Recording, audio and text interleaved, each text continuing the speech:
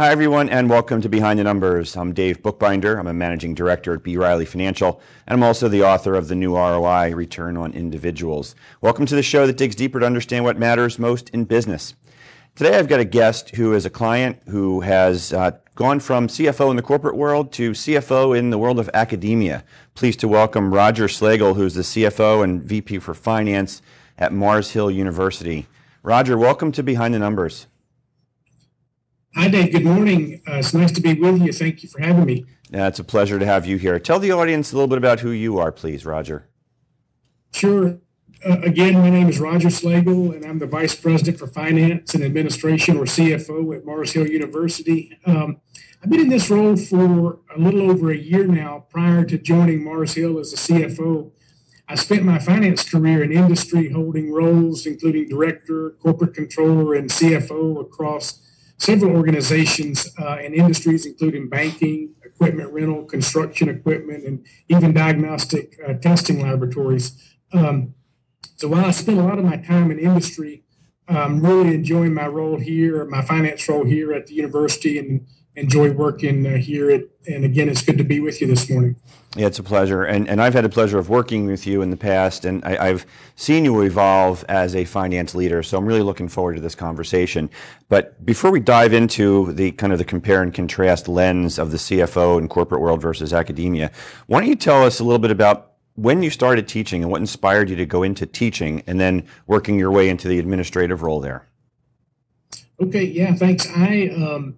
I've taught for the university. So I spent my career in industry, the majority of it in industry. But during that time I was in industry, I taught adjunct for the university. So I've been teaching for them about 20 years now, and I actually still do teach at least one course a semester. And I've always been a lifelong learner. I think that's something that we should all do, is continue to learn things and sharpen our skill set, if you will, or keep them sharp. So always had that passion, and then kind of got into teaching by accident. A friend of mine that I went through graduate school with couldn't do a course and asked if I would do it, and I said sure. If the university will approve me and accept me, then that's great. So talked to them. They approved me. I taught a finance class, and that was 20 years ago. So. Got into the classroom, loved it, enjoyed it, felt like it was a way to give back and share my experience, share my knowledge. So I got the bug for teaching, if you will, and then being able to join the university in a finance role really married two things that I really enjoy is, learning and education, but then also the operational finance role. So it was a good matchup for me. That's wonderful. I'm going to give you a chance just to talk for a moment about the university. Tell us about Mars Hill. Sure. Mars Hill University is a private liberal arts university located about 15 to 20 minutes outside of Asheville, North Carolina, in the beautiful Blue Ridge Mountains. The university was founded in 1856, so we've served our area for over 160 years, and we're really proud to be a long-standing part of the community fabric here, as well as serving our students from all over the world. So we've got deep roots here, and university offers undergraduate and graduate degree programs across many disciplines, far too many for me to name off here in our time, but we have residential, commuter, and online degree programs. And we really pride ourselves as a smaller liberal arts university. We really pride ourselves in providing a quality educational experience and being passionate about our students' success, which is the reason we're here, is to serve the students and help them change their trajectory. Yeah, I like that, especially the beautiful Blue Ridge Mountains. You painted a nice picture for us all. Thank you for that. So you've grown up in the corporate world. You've transitioned into the academic world. What is it that industry can learn from academia, from what you've seen so far, Roger? That's a great question. I think, one thing that I think industry can learn from academia, particularly maybe that mid-sized or entrepreneurial organization, is academia moves at a slower pace, and I think sometimes industry moves at a fast pace. Of course, we all have to move at faster paces now to stay competitive and stay current. But I think industry can learn from higher ed by slowing down a little bit and maybe not acting so fast, because I think sometimes we can get wrapped up in the speed of movement and maybe fail to consider all the aspects of some of this. I think that may be one thing that industry can learn from higher ed, but I think that's a two-way street. I think higher ed is adapting and having to move faster as competitive forces affect all of us. So I think both sides can learn from each other. Yeah, understood. And you and I have talked many times in the past, and I know your view is that the role of finance is what I would call a business partner in an organization. Can you articulate what that means from your perspective? Yeah, I think to me, a business partner is someone in the organization that can come alongside the operating managers and help them translate, actions or translate strategy into numbers, because at the end of the day, and I know this is important in your world too, numbers are the language of business, or the language of an organization. So I think a good business partner can come alongside the operating side of the business and translate those actions into numbers, but then also support the operating manager of the organization to understand the impact of different things and how it might affect the numbers of the organization. So working together to look at that cause and effect and find the best path forward. Yeah, I want to talk to you now about the kind of your evolution, if you will, Roger. And we've seen it with other folks in organizations evolving from controller to the CFO role. What happens in that mindset, going from kind of the audit mindset to the operational mindset? Yeah, that's a pretty big shift. And I think probably a shift that the finance leaders that you read about now are talking about. But for me, in my experience, I think in the controller role, I was much more focused on ticking and tying the numbers, let's say, and making sure we had the close done on the third day of the month or whatever that might be, and in the reporting and preparing for the audit. So in my experience, the controller role, while I tried to not only focus on that, it's hard not to, but you're really looking in the rearview mirror and looking at the results and the numbers that have already occurred. I think as you make that shift into operational finance or into a CFO role, you're looking in the windshield, you're looking out ahead and saying, okay, we know where we've been, but where do we want to go, and how do we chart a path for that? And again, to tie that in with the business partner, I think that's where, a finance leader can come onto a leadership team or a management team and help articulate that, that vision in terms of the impact on the organization, and help chart that course and chart that path on where we want to go. Roger, tell the folks who are watching and listening how they can contact you if they want to learn more about you or the university. Okay, sure. You can find me on LinkedIn, Roger Slagle on LinkedIn. The university website is mhu.edu, and then you can always reach out to me by email at rslagle@mhu.edu. So that's rslagle@mhu.edu. Thanks, Roger. And that's a good spot to take a quick commercial break. It goes fast here, Roger. You sit tight, grab a slug of coffee if you want, and you watching and listening, don't go anywhere. We'll be right back on Behind the Numbers after this quick break.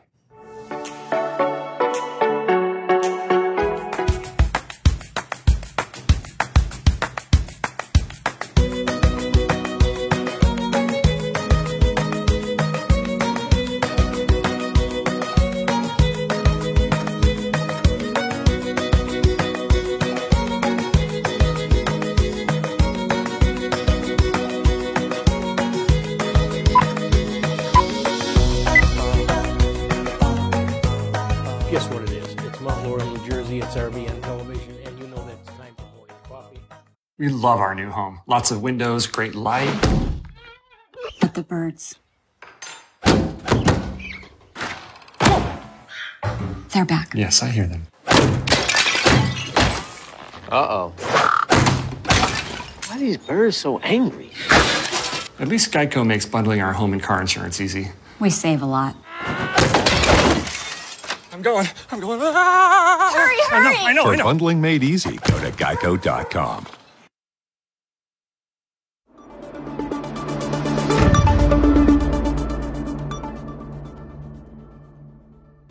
Welcome. I'm Barry Lefkowitz. I'm your host on New Perspectives on RVN TV. I come to you each week with issues and topics that you will generally find in the news. And if you're looking to be able to get caught up and know what's going on, then New Perspectives is the show for you on RVN TV. Look forward to having you.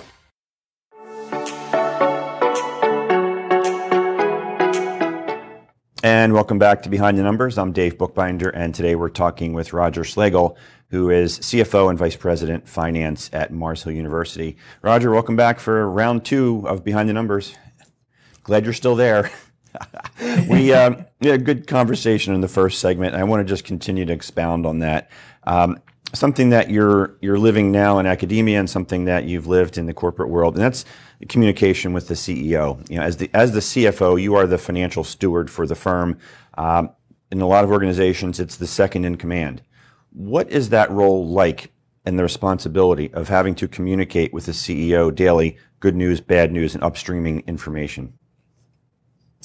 Yeah, you hit the nail on the head there, Dave. I think the dynamic I've always tried to build is a relationship of communication and trust. I think in this role, in the finance role, as you said, it's a fiduciary role. So you have to build that trust with the CEO of the organization and communicate clearly. And my goal is always not for my CEO not to have any surprises. So we have an open dialogue, really a continuous dialogue about what's going on in the organization and what the impact might be. So I think anyone moving into this role should foster that relationship and foster that trust between not just the CEO, but the operating team as well, or the management team as well. Yeah, well said. That's a good segue into the next thing I was going to ask you about, because the role of the CFO continues to evolve over time, where many of the CFOs that I talk to are responsible for many other functions besides the finance function, HR, IT, et cetera. What's been your experience in terms of additional roles and responsibilities outside of the function? Yeah, it's very similar to what you described. I think, all organizations now are trying to do more with less. So, a lot of roles end up with different hats. And my experience has been that, it's not uncommon for in a CFO's portfolio of, duties, for that to include operational items. And I think that's a trend that we're seeing in a lot of organizations. So it's not uncommon to see HR, sometimes even legal, depending on the structure of the organization.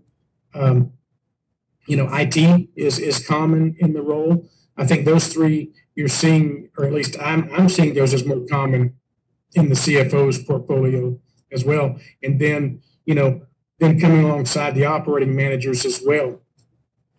Yeah, another component of being a financial steward involves leadership. And that's a word that we hear bandied about a lot, especially in these days. And it's got a lot of different meanings for a lot of individuals. And there's no wrong answer to this, Roger. But when you think about leadership in the role of the CFO, what does that mean for you?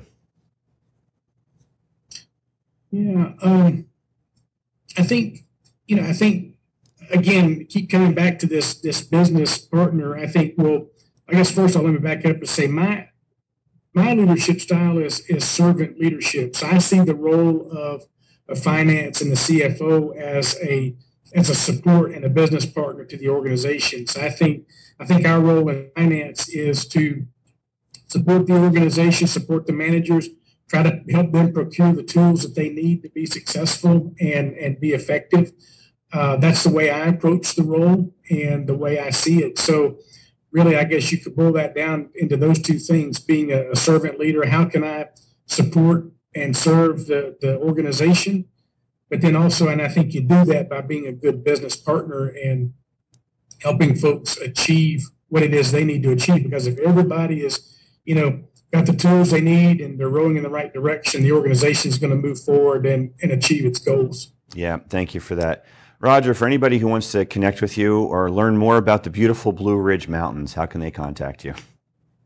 Sure, you can find me on LinkedIn, Roger Slagle on LinkedIn, or our our university website is mhu.edu. My email is rslagle, rslagle @mhu.edu. Great. Roger, I want to take you into the world of M&A, mergers and acquisitions. You and I first met and worked together in that realm. You were going through an acquisition. We helped with the purchase price allocation, et cetera. What's been your experience in going through mergers and acquisitions? Obviously, the desire is the synergies of 1 + 1 = 3. How does it really work from what you've seen? Yeah, I think, I've been through a few of those in my career. I think, on the front end of an acquisition or a merger, you can never, and I'm probably preaching to the choir, but you can never underestimate the difficulties of integrating people and systems. So, the more you can plan, the more you can try to chart that out and anticipate the roadblocks, the better, because, and even our best laid plans, they're always a little bit rocky to do that. But I think if we can plan and chart that out on the front end, the better. And then, of course, as you said, there's always pressure to achieve those synergies and all, and that puts a strain on the organization and the people. So I think we have to be mindful of that and manage that process because, as you said, we're trying to make 1 + 1 = 3. Yeah, and when you talk about integrating people, obviously that's one of the biggest challenges that I hear about and what I've experienced personally and professionally, both buy side, sell side, and in the advisory role. So that totally resonates. Roger, what's keeping you up at night? What do you think other finance leaders are thinking about when they're tossing at 3 a.m.? Yeah, and I think, well, that's a great question. And this is not uncommon to me. I'm sure you see it from your other clients and all, but two things that keep me up at night is cybersecurity. And we see a lot of that in higher ed. If you read the chronicles and the periodicals that come out for higher ed and industry in general, you see a lot more about cybersecurity now. I think we're at heightened risk. Ransomware is a huge operational risk. Because as we all are living in a more increasingly digital world, we have more and more on the cloud. We have more and more digital, if not almost everything digital. So, the risk of a ransomware attack or some type of cyber attack could really pose a huge risk to an organization. So that's one thing that we keep our eyes on, and we have to. The other thing is, I think that keeps me up at night is, again, as organizations are having to do more with less, making sure that that we're optimizing our processes, we're optimizing our systems. So thinking about IT and systems, making sure that we're leveraging those platforms in the most efficient way so that we can provide good tools for our folks, and we're able to kind of scale that so that we are efficient and we can actually do more with less without really burning out our people. So those are two things that are in the forefront of my mind pretty consistently. Yeah, and it's a recurring theme too. You're not alone in those concerns. We are just about out of time here, Roger, but I want to ask you one more thing, maybe in like 60 seconds, if you wouldn't mind. Just offering advice to other folks who are out there who are on their way to becoming a CFO or are currently in seat. What advice would you have for them? I think first off, and again, this is just my love for higher ed, I would say always, or education, I guess, always sharpen your skill set. Always try to, keep current with what's going on. Read periodicals, take some classes here and there, and then if you're new in your career or relatively new, and you're trying to get to the CFO role, I would look at credentials. Make sure you've got credentials in the field of CPA, CMA. I think that's really valuable. That sets you apart.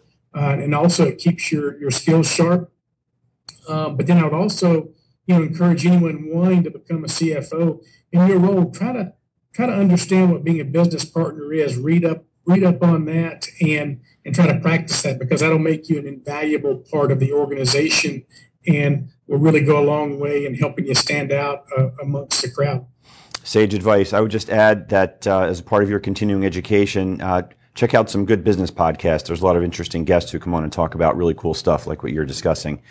Roger, we're out of time, unfortunately. Thank you for joining us today on Behind the Numbers. Thank you, Dave.